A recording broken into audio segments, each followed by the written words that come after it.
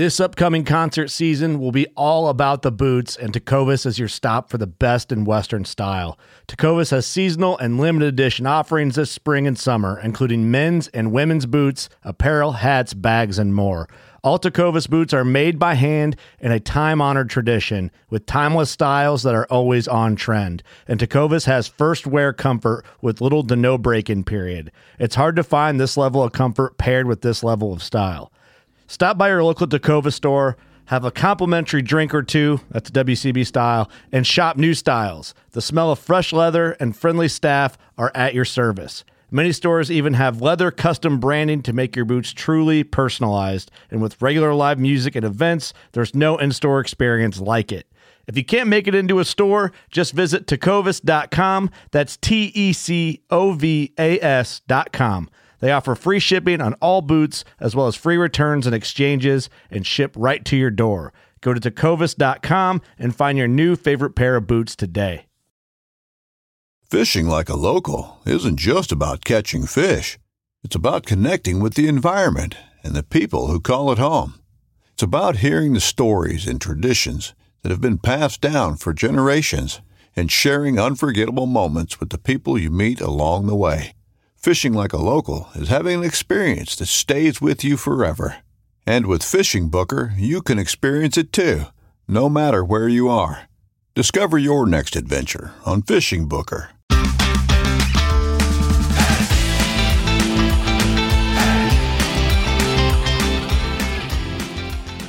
Hello and welcome to the Publicly Challenged Podcast. I'm your host, Luke Oswald, and I hope you join me on my quest for knowledge to become a better public land hunter, angler, and forager. Stick with this and who knows, maybe we will learn something together.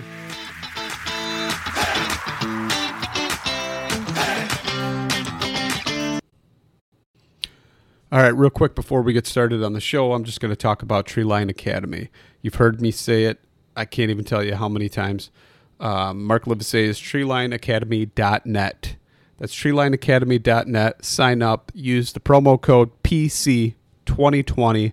Save yourself $20. Can't say it enough. It's awesome. Amazing. Most comprehensive e-scouting course out there. Check it out for yourself. Sign up. Use promo code PC2020. And now let's get to the show. All right, so I'm sitting here with Ken Pierce, and we're going to talk about some cool stuff, a little bit of fishing today. So, Ken, you want to go ahead and introduce yourself? What's going on, everybody? Ken Pierce is the name, but a lot of people formerly know me as Fishing Ken of the YouTube channel Hook City TV, man, where we sit and we do a lot of fishing. Just broke into a little bit of hunting, sitting at about 84.5 thousand subscribers right now, and we're climbing, looking for 100,000, man. That's cool. What's going on, Hopefully Luke? we can get you a couple more, man. Listen, we're going to work on it. All right. So kind of run me through it. What was it like, getting started? How did you get started? When's the first time you went fishing? And we'll kind of start with that. Okay. So, well, I'll tell you what, man. So as a lot of people know, Hook City TV, it's named after my dad. We call him Hook City. I've been fishing with the old man all my life. I believe he took me fishing around 5 years old.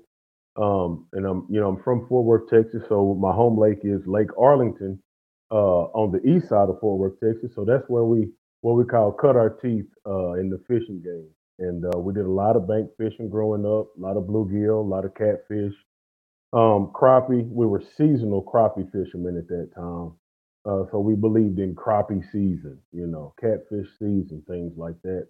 Before we matured and really learned this fishing game the way we have today.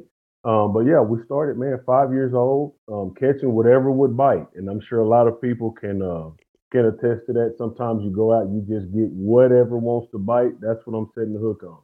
And that's what we did. We caught crawfish as well. And that's how it started for me, man. And it just became a lifelong thing, something that I've just totally enjoyed. No, that's great. I mean, I can remember a bunch of different times where I went out fishing with my dad, and to this day, one of like the memories that sticks with me the most, and one of the best times I had, my dad actually, I was sick at school, so my dad came and picked me up from school, and he was like, "Hey, man, they just stocked this lake with trout. I know you don't feel good, but you think you're up for doing a little fishing. Of course, everybody loves early dismissal, man. And so I was probably, it had to been like 8, probably around 8 years old. And he took me out and I sat on the dock and just maybe slightly feverish. I don't even remember, but I truly remember that moment and just catching a bunch of trout with my dad. And it was really cool to just be there with like me and him. Pretty neat to have that memory, and pretty neat that it stuck with me. You got anything cool like that? Is there anything that's special that sticks out in your mind, or? Man, I tell you what. So again, we started at 5, and we were the guys that would sit on the bank, and I always say, man, if I could make it, a couple hundred yards out there, I know I could catch the fish like the guys in the boat do. One of my fondest childhood memories is we bought a 2-man boat. We call them Bass Busters, and I might have been, I don't know, I would guess 8, 9 years old, 10 years old, somewhere in there. And man, we finally were able to get out on the water, and there's a big wall on Lake Arlington, and it's probably, I'd say about 300 yards from the bank, that we had always looked at. And we finally got this 2-man boat bought, and we went across the water with 2 paddles and a trolling motor. And a little 12-volt battery. We went across there, man, with our catfish gear, and dropped right down. This was, when the catfish were actually spawning, and that's when we learned that the catfish like to spawn on this concrete structure, on this wall. And we sat out there and we had a blast, man. It was probably one of the best days of my life to this day. You know what I mean? So memories with Dad, I've learned, memories with Dad or memories with whoever you grew up fishing with is just a really special thing, man. And there's a lot of people out there that, they really reflect after the loss of a loved one, the fishing memory. So it's always the fishing memory that gets brought up to me. And that's something that I'll cherish for the rest of my life. No, that's really cool. That's really cool that you got to do that and finally get out on the water. I remember, when I was a kid, my dad had a boat, but it wasn't the biggest and it wasn't the prettiest boat, and you pull up next to all these people and they got their, brand new Ranger bass boat. Back in the day was a big thing, and you're looking over at it and you're like, man, imagine the fish you could catch out of that boat. But then you get these cool TV shows like when Meat Eater did that Das Boat thing, and they had to buy the crappiest boat they could find, right, and do all this different stuff to it and fix it up. And that kind of stirred up a bunch of memories for me that was pretty cool. And I was like, you know what? That boat wasn't so bad. We caught a lot of fish in it. We did all kinds of stuff, caught striped bass and all kinds of things on different lakes. That was a pretty good experience. So, it's different how like your perspective changes as you get older, and you kind of just have more reverence for some of the things of the past, even though you didn't much care for them at the time. It's pretty cool. Right. Well, man, I tell you one thing that I learned. So our first big boat was a 1985 Raycraft, 17.5-foot boat. Beautiful boat when we bought it. We called it the Green Goblin. If you look back on the old videos, you'll see our first boat, I mean, we treat everything bad. We're rough and rugged on it. When you crappie fish, you're in buck brush and you're scraping up against that concrete wall that I referenced earlier and all these different things. And this boat was, it was ugly. Carpet tore up, seat tore up, everything after about a couple of years, But one thing I learned, man, the shiny stuff ain't always the stuff that's pulling in the fish. You know what I mean? It's kind of that. It's kind of like, when you look on the bench of a football team and you see some guys and they're going to have grass stains all over them, and then you're going to have that guy over there that's clean. Well, that guy that's clean probably didn't catch a whole lot. I mean, he didn't play a whole lot. Excuse me, didn't play a whole lot. So in the same way, a lot of these pretty boats that used to shoot past us, and make it to the spots before us, a lot of those guys had the nice things, but didn't have the knowledge. And that's one of those things that I try to push. And one thing I try to teach on this channel is, look, it can look good, but you gotta be able to fish good, man.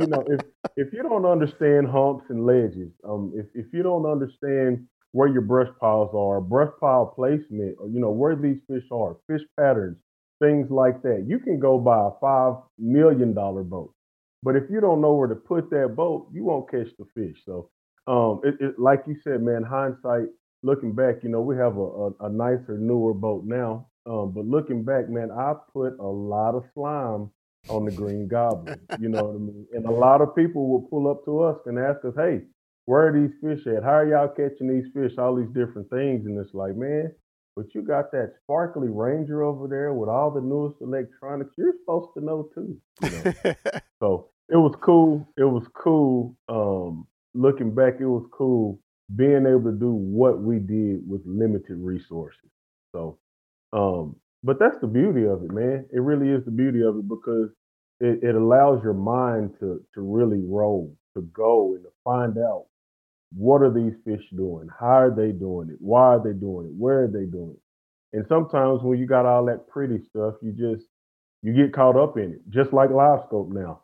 A lot of people get caught up in live scope and don't get caught up in the biting fish, the aggressive fish. Boy, that's a whole nother story. We can go on that forever. So you kind of mentioned some things there that I kind of want to get into then. You talked about, edges and brush piles and all that kind of stuff. So let's kind of break it down into, we'll say like, we'll call them bait fish or, smaller game fish like crappie and bluegills and stuff like that. So when you're trying to target them, like my problem is I can go out and I can catch a mess of bluegills, but I'm not catching the big ones. So, right. And, I've seen enough of your videos. I know that you're getting on them and you're getting on them honey holes. So let's kind of talk about that a little bit and kind of break it down into all those brush piles and edges you're talking about. And how do you look for them beforehand? Like before you even get to that lake, what are you going to look for? And then what are you identifying once you get there? All right. And we're talking about with bluegill or crappie or both? We could do both. Because it's two different things. Okay. All right. So we'll start with bluegill. All right. We'll go with bluegill. We'll go bluegill. Okay.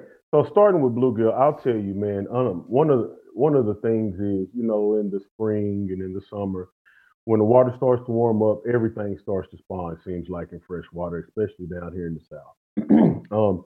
So the first thing we look for is beds.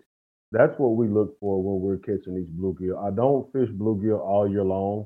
I fish them during their spawning season because I'm a natural crappie fisherman, but I will stop to catch bluegill. So a lot of times, so there's two different issues down here on the places that I fish bluegill. Some of these places, they have a lot of rocky bottom to them and some don't. So of course we always want to look for a harder bottom. That's the kind of stuff I won't be able to tell until I'm looking at my down imaging or my side imaging. Another thing that we always want to look for is weed edges. Bluegill always want to be near weed edges. So I always tell people in my videos that don't have side imaging, you're going to do a lot of fan casting, but you need to be throwing towards these weed edges. Now, what we use, I don't use slip cork and hook or what they call bobber or anything like that when I bluegill fish. So what I'll do is I'll use a 1/16 ounce jig head, number 4, number 6 hook. It really doesn't matter, but smaller is the better. With a smaller mouth fish like a bluegill. And what I'll do is I'll throw to these weeds. I'll let it hit the bottom and then I'll crank it back slow. It's a bottom technique. And that's how we locate these bluegill if we don't have side imaging. Now, with side imaging, I would drive around these weed edges, basically the edges of the lake, period. And what I'll look for on side imaging is what looks like craters. If you ever see pictures of the moon and it has all those little different craters everywhere, that's what we're looking for on side imaging. Some of the old fishermen will tell you can smell them, especially when you're dealing with the red ear or the what people call shell cracker, which is all in that sunfish family. But the main thing is we wait for summer. So I'll start usually in about May, and we'll fish bluegill beds a lot of times if the weather is right into September. September will be like the cutoff, the first week of September. But weed edges is going to be a really popular thing. The grass lines, that whole thing. Hard bottom, anywhere where there's pebbles, I always tell people, because what they do is they make these beds and they want that hard bottom. So I'll look for that kind of gravel on the banks, because a lot of times if it's on the banks, it'll extend out into the lake the same way. That makes sense? Absolutely. What I'm saying? Yeah. Okay, good deal. So that's what I look for in the summer months with the bluegill.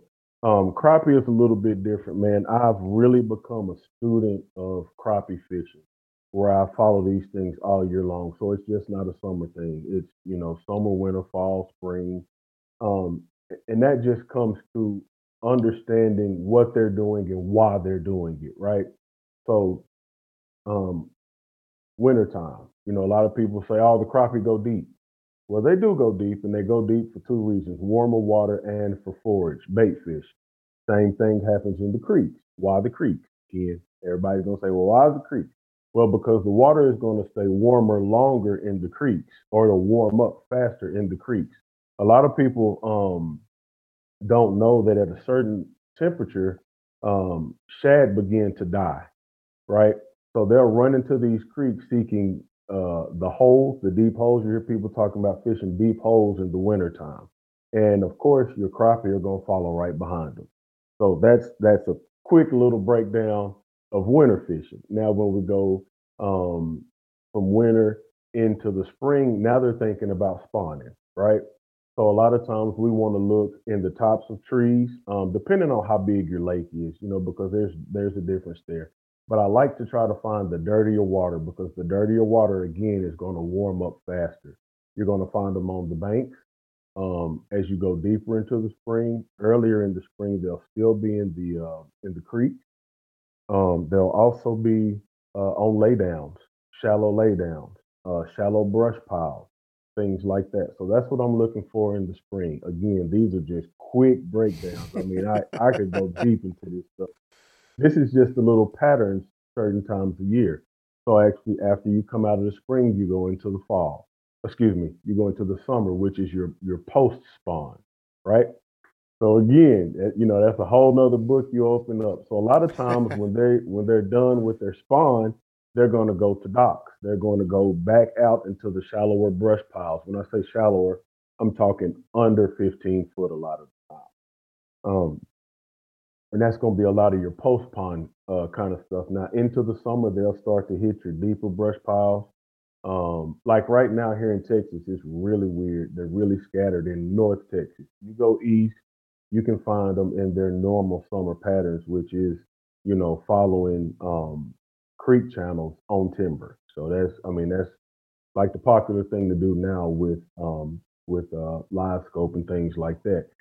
So after that, you go into the fall, where it's usually a free for all.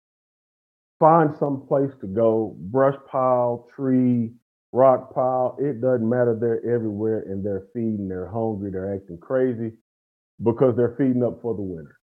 Then you get into the winter time, and you can go right back into the creeks, or you can go right back into deep water. So again, quick breakdown, for anybody that has any further questions on that. But that's the quick breakdown on the four seasons for me, where I start. So, you kind of talked about like the structures and stuff. What do you like looking for that structure? Are you looking for like trees sticking out of the water? I mean, depending on the lake, there's a lot of different stuff. I know in Texas, you got some of that down there, especially if you get around like Lake Fork or something like that, to where your East Texas lake. Yeah, it's nothing but structures sticking out of the water there. Yeah. Are you casting next to that then, or what are you trying to do? No, so a lot of the fishing that I'm doing is vertical jigging. Okay. So we're getting right on top of these fish and dropping down. Every now and again they'll get finicky. And you do have to do a little bit of pitching. Shout out to ACC crappie sticks real quick, because that's what I use. I've been using ACC crappie sticks for a while. So when I'm vertical jigging, I'm usually using a 12-foot or a 13-foot ACC crappie stick, and we're just dropping right down on these fish on standing timber. Now, the thing about standing timber, for those that don't have electronics, of course, you're going to have some timber that is not sticking out of the water. And that's the stuff that fishermen like me love, because everybody wants to fish the stuff they can see that's visible. But when you get into the live scopes, and if you're good with your 2D or down image and things like that, then you start to fish the stuff that's barely under the surface. Any good crappie fisherman will tell you, I like to fish the stuff that's barely under the surface, and then some of the things that are standing but are fully submerged as well. So I fish a lot of standing timber. We also fish a lot of submerged brush piles. That's a really big one at my home lake. There's really not any standing timber in that lake. So when I got really serious about crappie fishing, there wasn't a whole lot of visible stuff to fish, which makes you have to learn electronics, which is a good thing, though. It really is a good thing because the visible stuff is the visible stuff, and the things that are submerged, it makes you better at. Bridge columns is another big one that a lot of people don't talk about. In the summertime, number one, it's keeping you cool. You're in the shade, you know.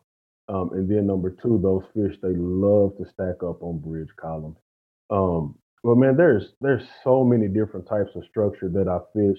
At the end of the day, I tell people don't be a one trick pony because the day that they're not on that bridge, you just had a bad day fishing because you didn't know where any brush piles were. Or if they're not on the brush piles actively feeding, then hey, let's run over here to the dam, to the riprap, and see if we can catch them off the bottom with bottom techniques. So um, again, there's a lot into it, but there's multiple ways to fish. My number one way is vertical jigging. I do like to cast at fish, especially when they're finicky. When the boat shadow scares them away, you got to stand back off of those fish. Kind of like we did in the Mr. Crappie Classic last year. Those fish were finicky. We were fishing clear water, and if we got within 30 foot of them, they were gone. So we spot locked 35 foot away, use my 6.5 foot ACC, cast over to them, and that's how we would get them to bite. Nice. Yeah. That's Yes, sir. because I've kind of noticed that. Like, I mean, there's been times where we've been crappie fishing, you're vertical jigging, on that structure is something sticking out of the water type, trees or whatever, or brush piles. hmm And even like, it seemed like you'd think they'd be there in the spring, but then all of a sudden you see all these other people and they're doing it too. And you're like, we just had a lot of rain and it's higher up and, where the drainages are coming down into some of the lakes and Right. started casting into the mouth of those drainages. Next thing you know, we're just pulling them out left and right. And it's like, okay. Obviously, they wanted a little more cover than what that could offer. They were up into the weeds. Right. There was like butterweed and some different things, fireweed or whatever it was. I think it was butterweed and some other things that were like sticking up out of the water, and they were just sitting right up in there. So it was like, Yeah. okay, a little bit different. They wanted some different structure there and wanted maybe some warmer water or something because all the rain kind of cooled it down. I'm not sure what that would have been. A lot of oxygen. And anytime you have anything that has a lot of runoff, it's putting a lot of minerals into the water. So your bait fish are coming. Well, if the bait fish are there, here come the predatory fish, your crappie, your bass, your bluegill, your catfish. So that's one I like to see fresh running water. Kind of going back to what you were talking about on the fish being in the grass, especially in the spring. If you can find cattails, if you find, I always say, just any kind of green leafy vegetation, they will actually spawn on that stuff. And a lot of people argue with me about this, and it's like, dude, I've watched it. You know what I'm saying? I'm one of those kind of people. I won't say it unless I know. I won't share hearsay. I'll only share my experiences. And that way, if anybody wants to argue or test me on it, then these are things that I've done. These are things that I've used to be successful. But if I go into a cove in the spring and it's a lot of dead vegetation and I see a spot where there's, green vegetation, lively, leafy stuff, oh, I'm going straight to it. There's no doubt about it. I'm going straight to it first. Those fish will spawn in that stuff and you can get on them good. Nice. So let's kind of talk about the cooking aspect a little bit then. We'll kind of Oh, roll into man. that. So, Come on. crappie or bluegill, what's your favorite? Man, that's hard, man. That's like saying, man, that's hard. Let's That's like rewind saying that. steak or rib. Let's go back before that. We'll go back before Okay. that then. You're catching them. What are you doing with them? You're going to keep them on a stringer? You're going to keep them in a live well? Or are you going to throw them Depends on the directly on time of ice? year. Depends on the time of year. Summertime. If we're fishing, right. I mean, if we're fishing in the cooler months, I can put them in a live well, keep the live well going, recirculator going. They're going to live. You know what I mean? So I'll have the fresh fish. If we're dealing with the summer months, they're going straight on ice. nobody wants mushy fish, and especially here in Texas, we're sitting at like 89, close to 90-degree water temps right now. You put that fish in the live well, recirculator or not, he's not gonna make it. Well, not if you put a bunch of them. I'm looking for 25 when I go You're fishing. gonna catch a That's limit, the right? limit here in Texas. I'm looking for 25. I don't keep as many fish anymore now that I'm full-time YouTubing, because I go fishing so much. So I don't need that much fish all the time. When I still had a full-time job, as well as YouTube, then that meant on my off days, I was going fishing. Usually one of those two. And yes, I was keeping my limit if I caught my limit. We eat a lot of fish in my family, man. So to go back between, I tell you what, I think I'll go with bluegill. I really will. I'll go with bluegill. They both fry up really nice. The difference is with me and my health, I've been trying to do less frying. And crappie, they just tend to fall apart more when you try to blacken them or grill them. But that bluegill, he has a different texture to him. It's a little bit firmer of a meat. Yeah. He's right. He's a little firmer of a meat, and he blackens without breaking apart. I don't want scrambled crappie, so I tend to blacken my bluegill and grill my bluegill. My dad and I go back and forth on that one, and he's a big crappie guy. Like his thing is crappie fishing and walleye fishing. And never did it. And really? No, I'm working on it this year, man. All right. But so like that's his thing. That's what he loves to do is crappie fish and walleye fish. He used to do a lot of bass fishing, like in the 90s or whatever. He'd fish a lot of tournaments, but it still wasn't like what he was passionate about. But he did it just because he liked doing it. But right. But yes, him and I go back and forth, and I'm like, man, I tell you what. He's like, oh man, the crappie are biting real good. Let's go out. And I'm like, yeah, I'll go out. But I'm telling you right now, I don't need to keep a bunch of them because I'd rather eat a bunch of bluegill. So right. Especially like I've got some health things to where I try and fry them in different oils. I try not to use certain oils, and I can't put I keep a lot of grains out of my diet, so it kind of eliminates. What I can bread them with. So, if I'm breading them or like cornmeal or something, I can only eat a little bit of it. And then I don't use any flour or anything like that. So I can't have wheat. So it kind of really limits me what I do. So I kind of like doing things like you're talking about, like trying to blacken it or bake it in the oven and make like a poor man's lobster with the butter and garlic and a lime wedge and stuff like that. So what's your like favorite way to kind of go about it now that you're doing like the healthier standpoint? Let me just say that before the whole healthy thing, and don't get me wrong, I'm not strict on it. I'm a big dude, man, and so I got a lot of fighting to do when it comes to that. I am a cornmeal eater. When I fry fish, I love my cornmeal, and we got Plenty of Catch, Clean and Cook on the channel that'll show you that. But for me, I use butter. I still use butter, and that's probably something that I don't need to do a lot, but I know it's better than, dunking it in cornmeal and then dunking it into some olive oil at 350 degrees and frying it to crispy golden brown, But I usually will just put a little butter in the skillet, man, and I'll just either pan fry with a little olive oil and butter, or I'll blacken with just a little bit of butter, and that's been my go-to, man. And I'm a lemon pepper guy. To me, you cannot beat lemon pepper on fish, especially if you have a little half a lemon and squeeze a little half a lemon in there. Once that fish is almost fully done, fully blackened or grilled or however you got it going. Squeeze a little lemon on top, and good. I tell people all the time. So if you ain't did that, you're missing out. Have you ever heard of a guy named Hank Shaw? No. Okay, so like he's kind of into foraging and hunts a lot of small game and stuff like that. He had a podcast in the past. He came back with this podcast, but now he talks more about like hunting and animals and stuff. Right. But before it was all about cuisine. And he sat down by himself on a microphone. And this is the only time I've ever listened to anything like that, to where it was just one person talking, sitting in a room talking to themselves for almost 2 hours. Wow. All about fish and the different ways to prepare it.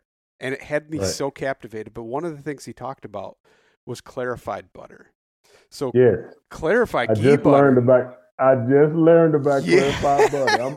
I'm about to start making my own. Actually, that's going to be a part of the channel too. So you might want to check that out because he even goes into and he has recipes on his website, which I think it's like Hunt, Gather, Cook or something like that, or something. Okay. But if you check it out, he's actually got recipes on how to do like seasoned, how to make your own like with different flavorings in the clarified butter, which is pretty cool. But he talks about the clarified butter and the fact that it doesn't burn.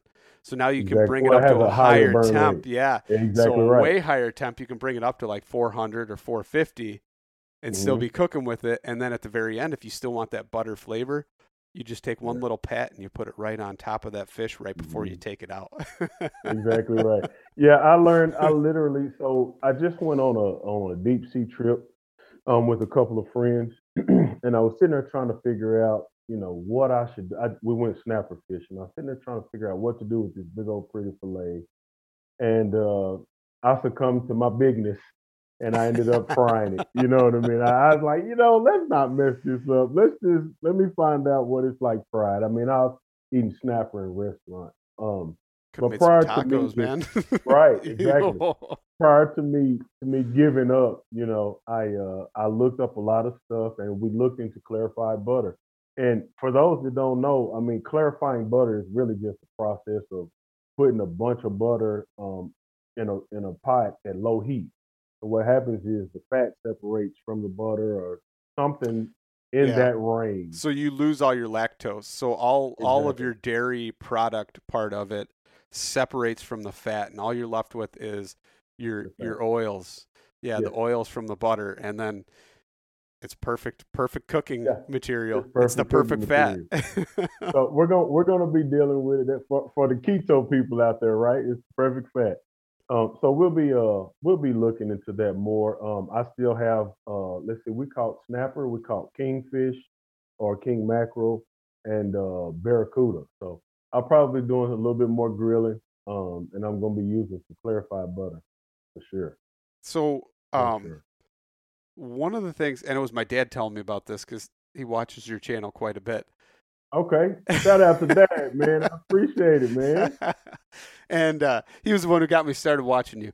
So yeah, he was telling me, and I hadn't seen the episode, but he was telling me because you're family oriented, whatever. You guys all get together and you guys cook like you make chips out of.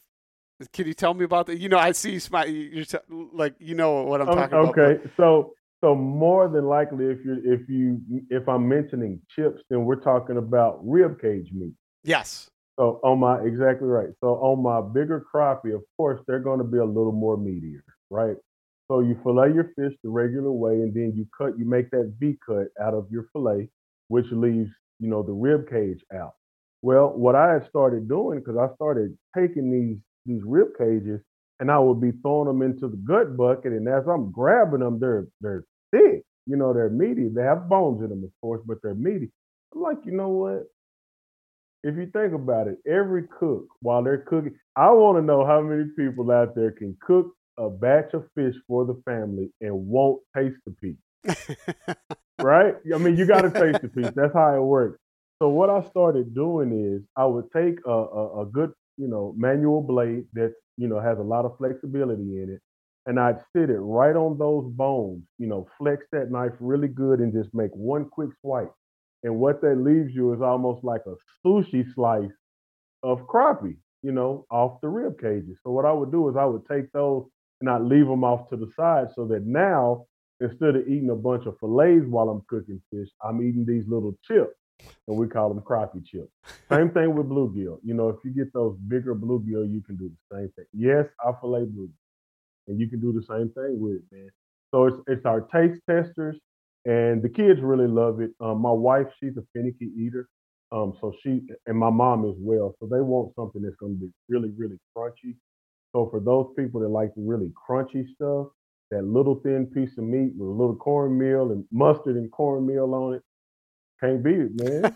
You cannot beat it. So is there any bone in it, but it's so thin it doesn't bother you, or there's no bone? No, there is no. So that again, so if you imagine what a rib cage looks like, Even if you're talking about beef or pork ribs, there's a layer of meat over the top of those ribs.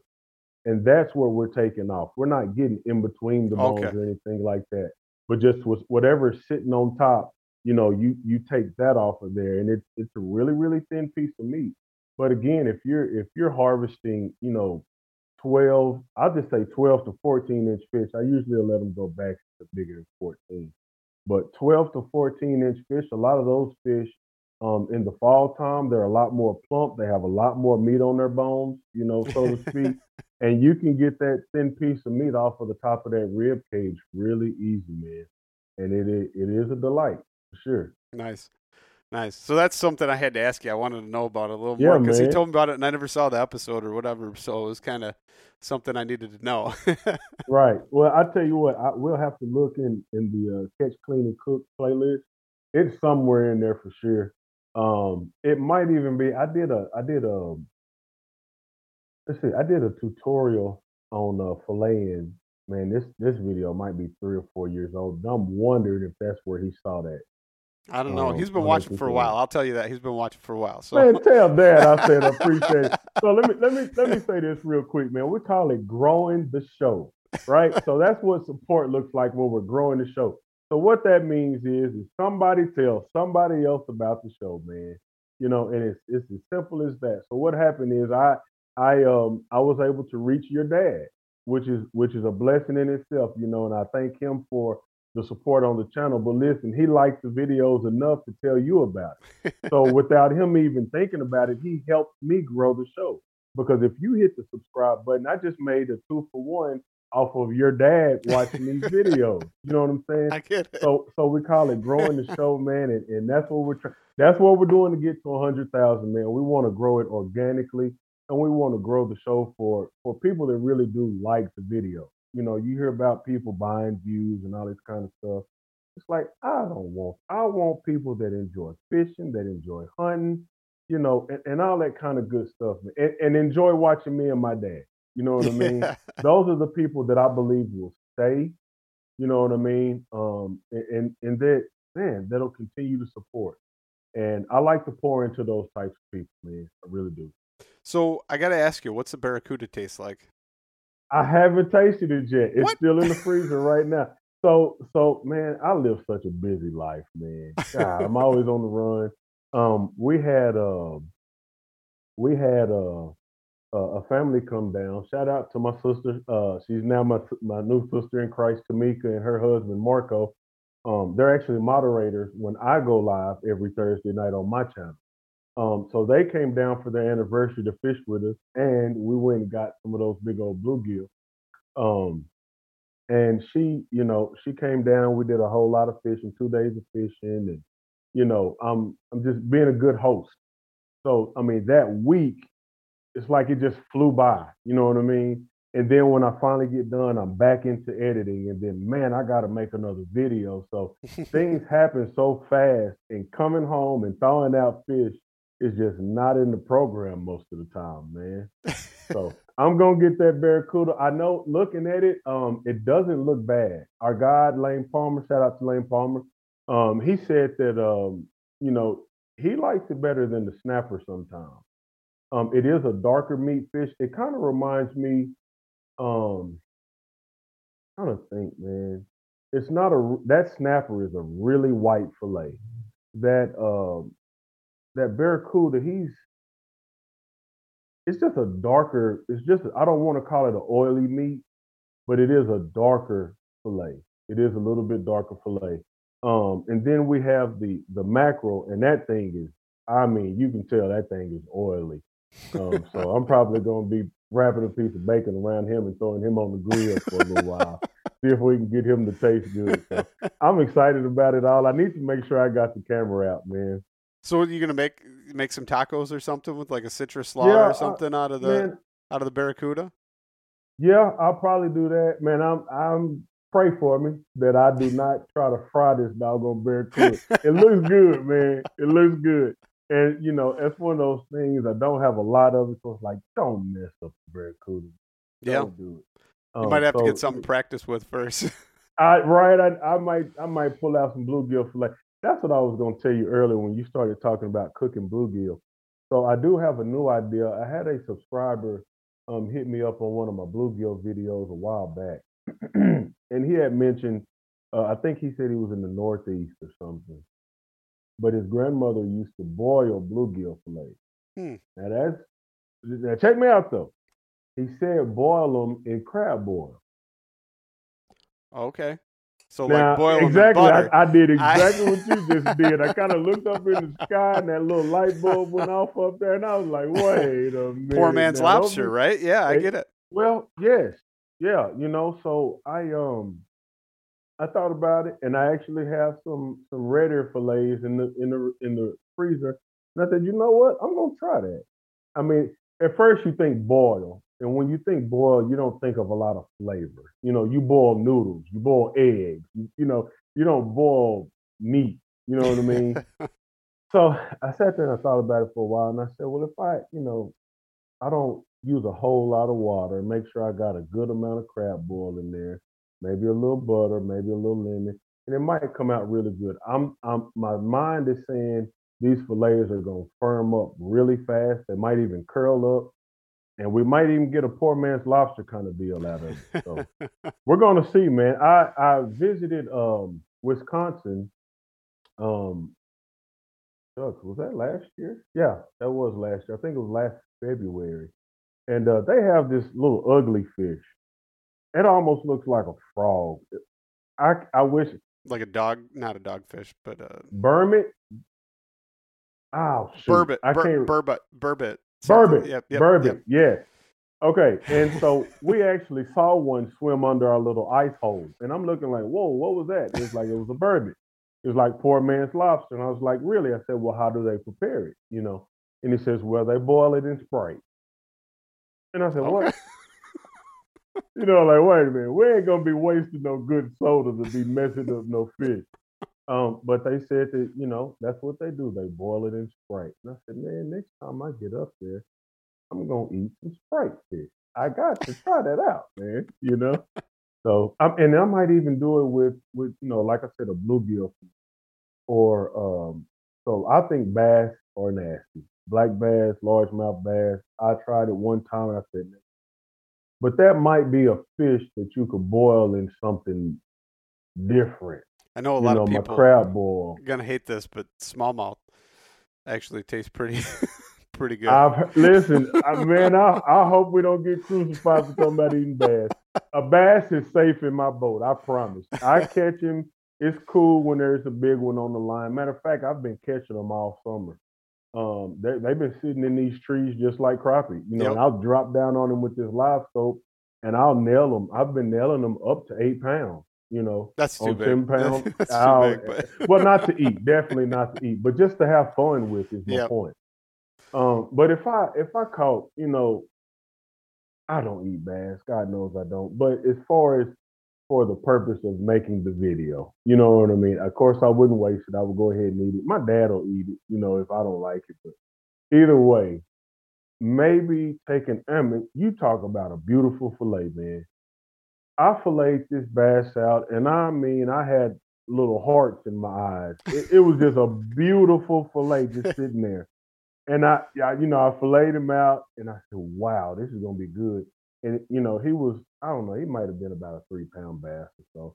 So I ended up having to chop him up, to not have a just gigantic fillet, and I fried him, of course. And I bit into it, and I was like, man, I think I'd rather eat gar than eat this again. And gar is not bad as long as it's hot, by the way. See, I've never eaten a gar, and we used to, my buddy used to use them for fertilizer. Oh man, yeah. we never used to. I mean, we catch them. Like I've been jogging and I'll catch them and I'll let them go. Or half the time they break my line. But you know what I mean. Or but the only time is when we're bow fishing. We used to get some every once in a while, and he'd actually take them and he'd actually use them for fertilizer in his garden. He's got an amazing garden. So listen, I get it, man. I really do. I have a buddy that has a really nice garden as well, and that's what he grinds up the fish scraps a lot of times. Yep. The heads and whatever else, and he adds it into his garden. And he has beautiful, leafy greens. cauliflowers and everything. Yeah. But so I got to ask you, what what do you like? What's your plans for the future as far as fishing goes? You gonna like take up fly fishing, maybe try something like that? Do anything? I'm open to all of it, man. It's so the channel is expanding, like I said, in all ways. I'm getting into hunting too. But as far as fishing, I want to continue to push the sport of crappie fishing. I love crappie fishing. I will do some fly fishing if invited. I'm probably not gonna just take out and do that on my own. Um, Man, just whatever. It's kind of one of those things you look at the trends. As a YouTuber, you look at the trends, you kind of see which way the trends are going and you go that way. As far as me being, my own person and being creative and things like that, looking into doing a lot more night fishing, which is hard to do on video, but I'm looking into getting some better setups and maybe even a better camera to shoot night video with. So it's going to be a lot of night fishing, especially in these summer months where a lot of our older crowd, they don't get out in this heat. I mean, heat exhaustion is for real. That's why I'm drinking water, man. I try to drink water. I'm too big to be out there and get heat exhaustion and doggone it'll get bad quick, you know. But night fishing is a big one. Uh, the other one is bow fishing. I do want to get into some bow fishing. Now I can tell you, it drives me nuts to pull up to a lake in the morning and you see a bunch of gar sitting out or a bunch of buffalo Oh sitting out. no, you can't do that. So in doing the bow fishing, I kind of want to share the right way to do stuff because I don't think a lot of people share that side of it. I see bow fishing videos. Hey, bam, I got an alligator gar. Bam, I think we can shoot catfish in Texas now. So got a big old catfish, got a big old gar, got a big old buffalo. But it's like, man, what's like besides just the fun of it, we never see what these people are doing afterwards with their catch. And that's what I want to show. I want to show that for centuries, people have been, uh, shooting or catching buffalo and eating the ribs. So when you eat a buffalo, you eat the ribs. You fry them, of course. Um, but buffalo ribs, I've heard, are one of the best pieces of fish ever among all fish worldwide. So I want to show me harvesting a buffalo, and how to prepare the ribs. You know what I mean? Um, of course, catfish. You can smoke a catfish, you can grill a catfish, you can blacken a catfish. Matter of fact, I just did a blackened catfish video. So things like that, man. Carp, I'll probably leave alone. I might do one catch, clean, and cook with one fish, but other than that, I'm not gonna go crazy. So that's what I plan to do. Like I said, a lot of bow fishing, a lot of night fishing, especially during the summer months because it's so hot and it's not enjoyable. You got 5 mile an hour wind, but it's 100 and next to Hades outside. Nobody wants to be sitting out there in that, man. You know what I mean? You can kill yourself literally. So late evening, night fishing, things like that. I'm going to expand on that kind of stuff because people, a lot of people aren't exposed to that, and I love educating. That's my thing. I like to be informative and entertaining. If you watch the video or if you see me on Thursday nights, I always talk about being informative and entertaining. So I want to inform people that hey, there's some fish biting at night. This is how you get on. Nice. So live bait or synthetics? Jigs. Give me the jig. I tell you what, man. So live bait is fun, and there's a place for it. A lot of times when the bite gets finicky in the summertime, a lot of people use live bait. But I had a man tell me, look, in the spring, in the fall, in the winter, I can take this jig and I'll catch 3-1 to your minnows by the time you reach down in that bucket, pick it up, he's flopping around in your hand, got to get him on the hook, then you're finally set up and ready to go. By the time you've done all that, I've fixed my jig if I'm using plastic, or didn't fix my jig if I'm using a hand tie. I'm dropping right back down and I'm catching another fish. The difference between the two is you got to figure out what the fish want. You know, some people will tell you, oh, if they ain't biting black and chartreuse or white and chartreuse, they ain't biting. I don't believe that. I believe color matters even after the addition of live scope. A lot of people say, oh, with live scope, you can drop anything down there on those fish. Well, what do you do when you have a bad day of fishing? You just say, oh, they ain't biting. You won't go grab a green and orange or, you know, Purple all white. or whatever. You know what I'm saying? Like, why would you do yourself like that? I'm not gonna do that. I'm gonna commit myself to find exactly what those fish want. But for me, man, I love jigs. I started out with a lot of the plastic jigs, and then I've come to love, especially in the summer months, again when they're finicky. I've come to love the hand tied jigs, the ones that are made with feathers and chenelles and things like. Very durable baits. They're usually a little more pricey, but if you find the right one, as long as you don't hang it up, you'll catch millions of fish off of one bait if that's what they want, you know, and as long as you don't lose it. So um, that's my thing, man. I love jig fishing, and there's something about feeling that thump.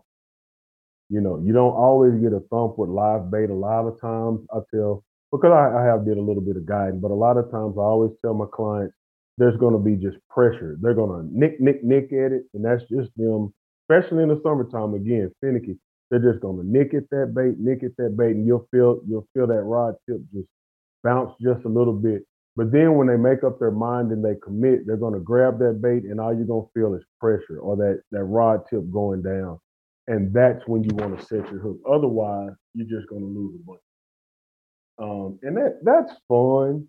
But if I can feel a thump, that hook on that fish, man, that's something. If they figure out how to put that in a can and sell it, oh man, I'd be a rich man. I'd be a rich man. So let's talk about hunting a little bit. I'm kind of curious. Come on. As an adult, you got into hunting, right? Mm-hmm. Did you have any mentors, anybody to help guide you along? You learn it on your own? How are you going about it? I tell you, man, God has blessed me, man. For years I wanted to hunt. And I know people, I have family members that hunt. But it was, you know, never really just brought to us like, hey, let's go hunting.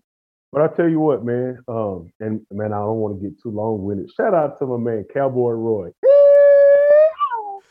So we call him Cowboy Roy.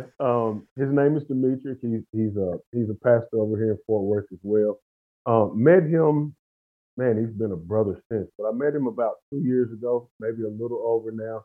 And we had a mutual friend from high school. One of my buddies in high school, he was his at this time it was his youth pastor, and he called me one day. His name is Donald. Donald called me and said, "Hey man, my pastor man, he found out I know you through Facebook. He saw the Facebook friends and everything. He said, man, he would be so excited if you gave him a call, man, because he watches your channel."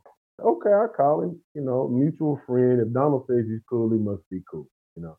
So I called him, we hit it off, man. We talked, and he said he wanted to learn how to fish.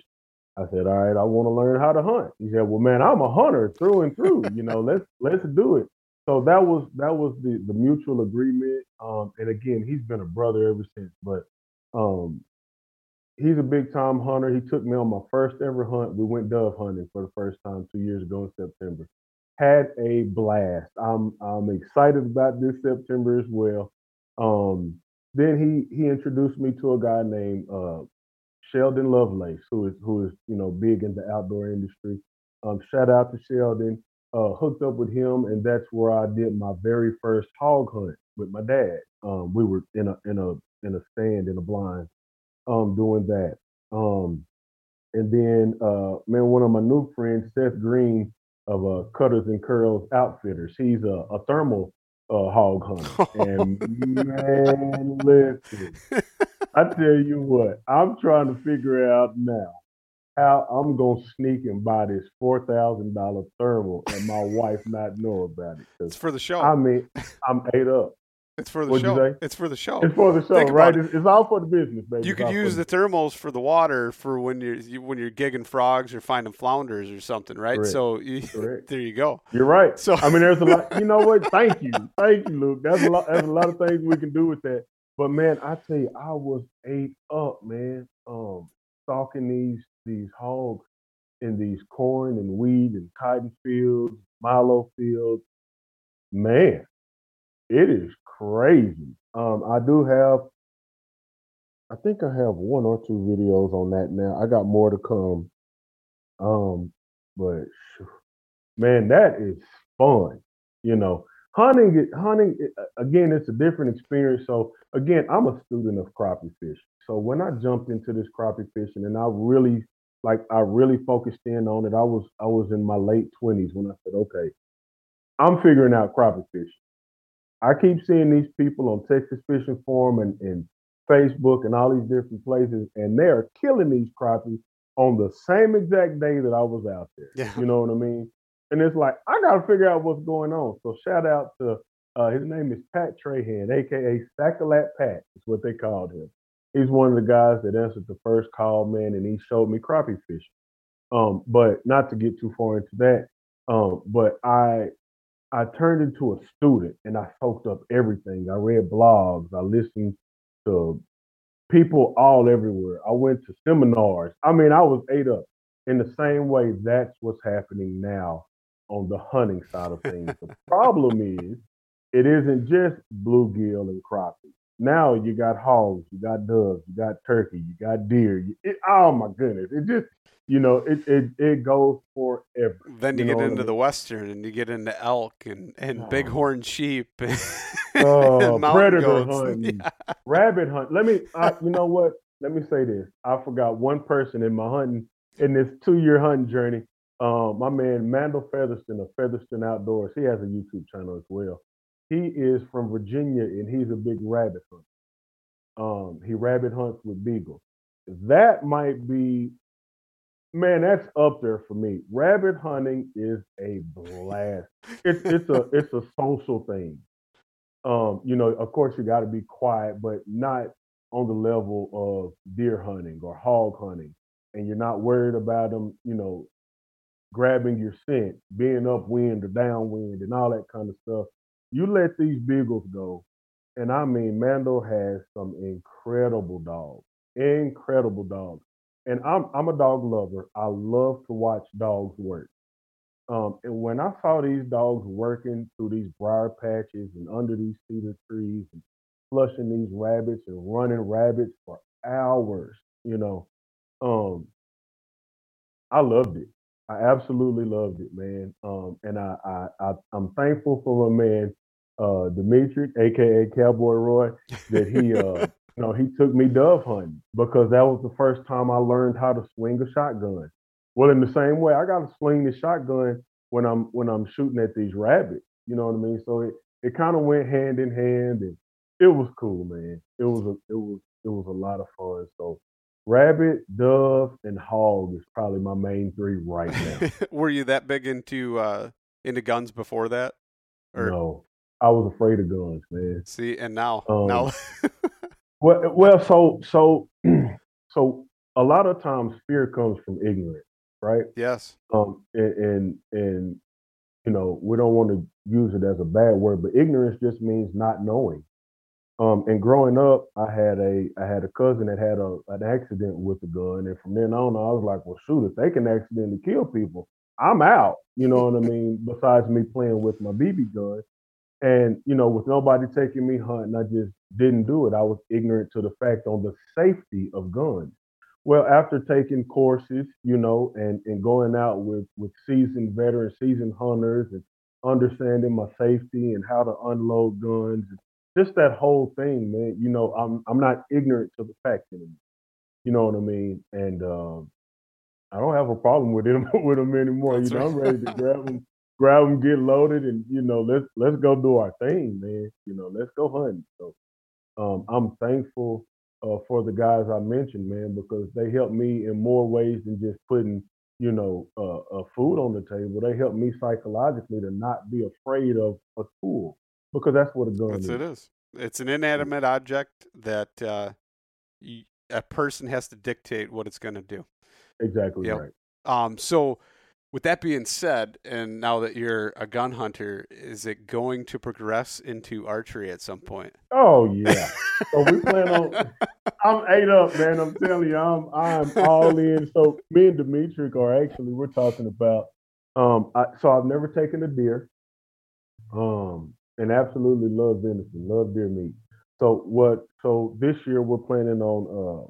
He's really doe heavy at his ranch, so we're talking about getting a doe this year, and doing it with a crossbow. Now I know a lot of people are against crossbow. We're gonna start slow. Listen, I'm gonna put the training wheels on, and then we'll work into the recurves and all that different kind of compounds and all that. But yeah, that's what I want to do. That, man. I keep hearing like there's nothing greater, than being 20 yards away from these animals, 25 yards away from these animals, and you're being so still and you're being so quiet, and you want to make the perfect shot, and he's waiting on me to get buck fever. He thought I was gonna get it with the hogs that we've been harvesting, but it's like I love it. Don't get me wrong, but I don't know. There's something calming about it for me. Now, listen, I get in front of my first 8-point. Who knows? I might get the shakes. I don't know. But as of right now, I like the psychological battle because and I've missed. Oh my God, I missed my first hog a couple of months ago, and it That's just all right. tore me apart. Tore me apart. I mean, I called Sheldon. I called Mandel. I talked to D 2 or 3 weeks about it, and it was so funny because I was so distraught. Number one, I always want to make a good, clean, ethical shot, and missing it bothered my soul, and I completely missed this hog, and it's because I rushed my shot and I pulled. I know exactly what I did. I know how to fix it. And since then I've been hunting some more and I've harvested more hogs. But man, I don't want to be good at anything. I want to be great. Like I want to put my all into it and be great at it. You know what I mean? And boy, missing tore me up. I mean, I couldn't go to sleep the next night, man. It was funny. So with that though, like you talked earlier, you said you're going to progress into it. Honestly, just getting people out there so they can experience that, whether it's a crossbow, whether it's a rifle, recurve, compound, whatever they want to use. I don't care. I just want to see them get out there. I'm not going to judge them. I may give them a little bit of crap later on as they evolve into a different hunter. But at first, it doesn't matter. Get them out there. Get them that experience, because I'll tell you, I don't get that feeling from fishing as much. It's more so soaking in the scenery and the sunrise and the sunsets that God's like painted that beautiful picture, right? Yep. And that in its way is motivating and captivating, and you feel it. You feel that energy from looking at that and soaking it in and just imagining, wow, this is the beauty that's been bestowed upon us as humans. Yeah. But when you get into those like big animals, big game, and you have to try and figure them out, you have to get in close. You have to play the entire strategy on them, right? And get it to where that sense just right. They've walked past you. They don't know you're there. You make your move on them. You make the conscious decision to take that life. At that point, there's a feeling that rushes over you. It consumes every part of you. It feels like just a feeling is washed over you. Like you realize that you've been created and those things have been created for you to do that as well. And that is a powerful, powerful feeling and experience. And I can't wait. Right. I can't wait for you to get that. Because it is amazing. Yeah, I tell you what, so I feel like you just kind of explained that, not buck fever, but somewhere in that realm. I feel like you just took me to that. So the buck fever, that's different, right? That's the nerves, that's anticipation, that's the self-doubt, all of those things that work up to that.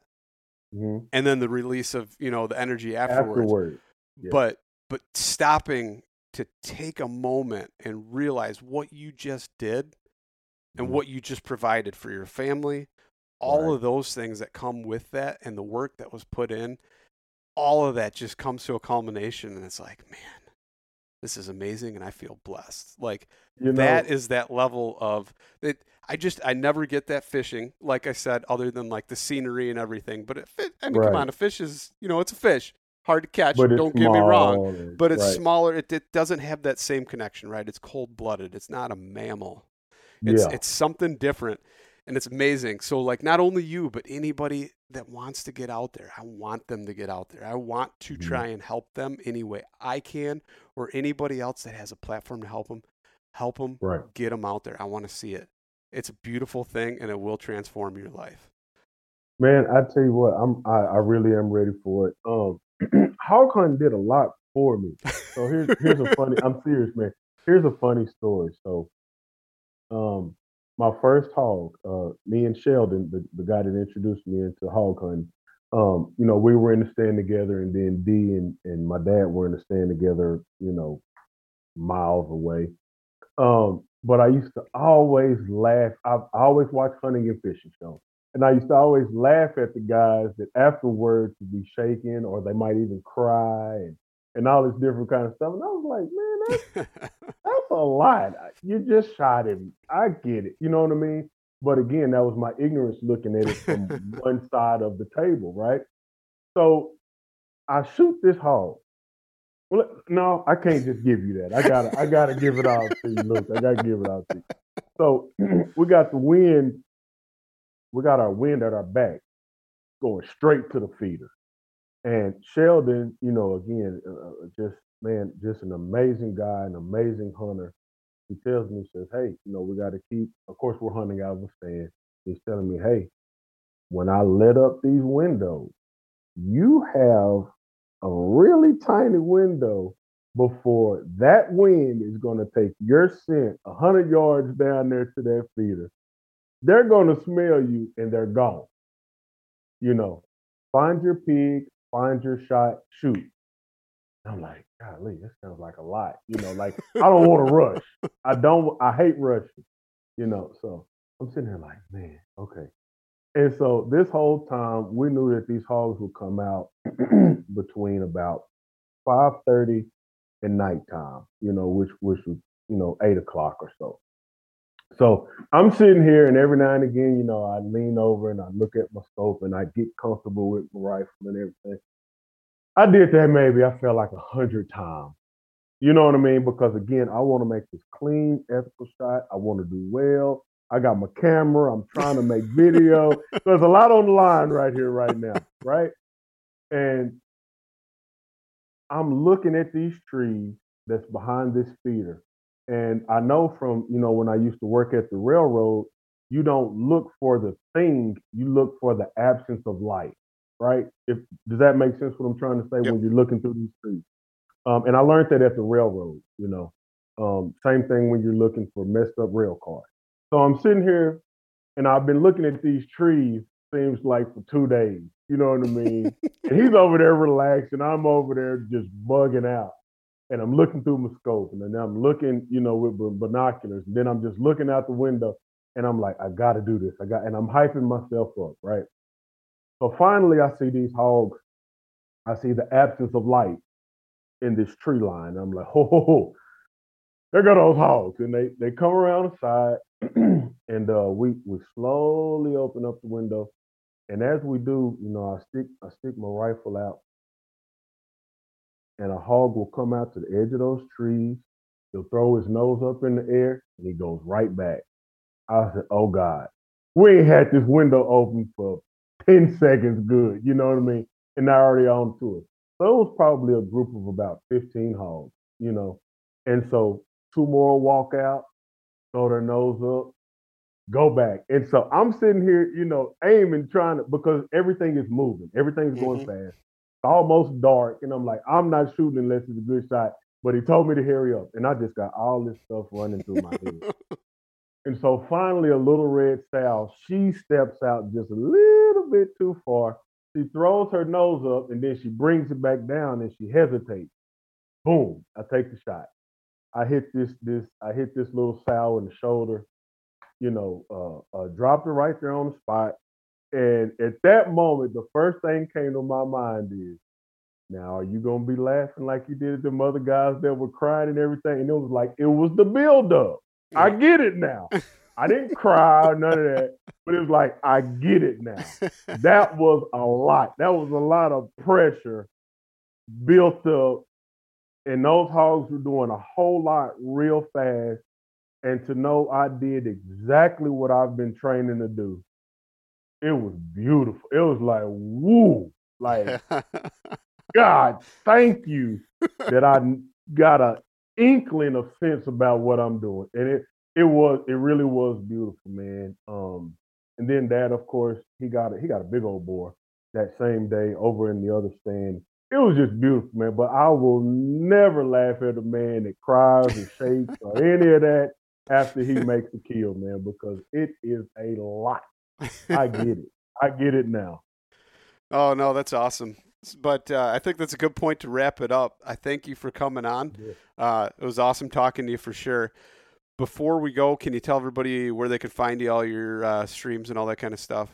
Yeah, man. So listen, if you don't mind, man, I hope you don't mind this, but I just want to say thank you, Luke, first of all, and then thank my Lord and Savior Jesus Christ for allowing me to get on this platform as well. Guys, man, Jesus is the best thing I've ever done.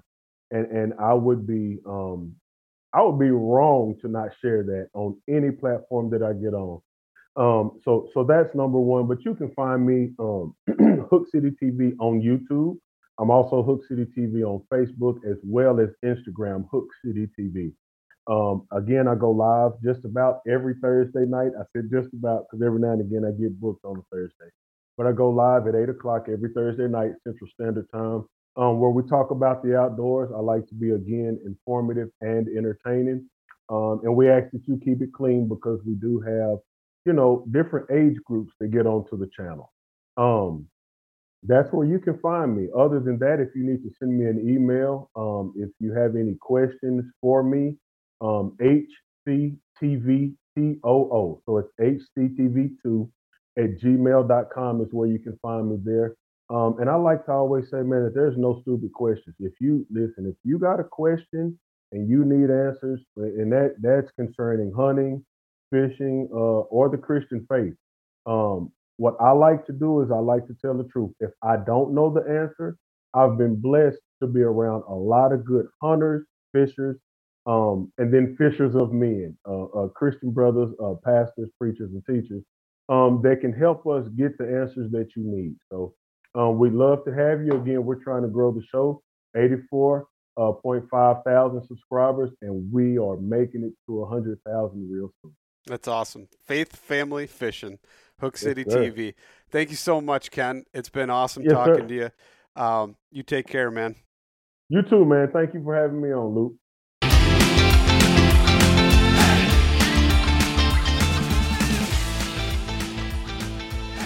And once again, thank you so much for listening to the Publicly Challenged podcast. I hope you enjoyed the show, and if you did, please subscribe on whatever platform it is you're listening to.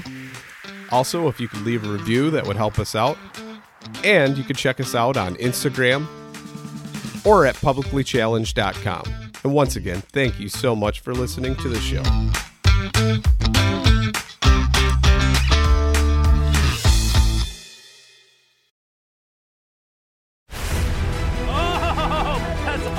Don't miss Thursdays with Saltwater Experience, brought to you by Golden Boat Lifts, every Thursday night from 7 to 10 p.m. Eastern on Waypoint TV, the destination for outdoor entertainment. A life that has the stories to back it, a life to be proud of. It's a Winchester life. Yeah, baby, 6'8" Western. Oh, mule deer, baby, right there. Tune in every Tuesday at 7 p.m. Eastern on Waypoint TV.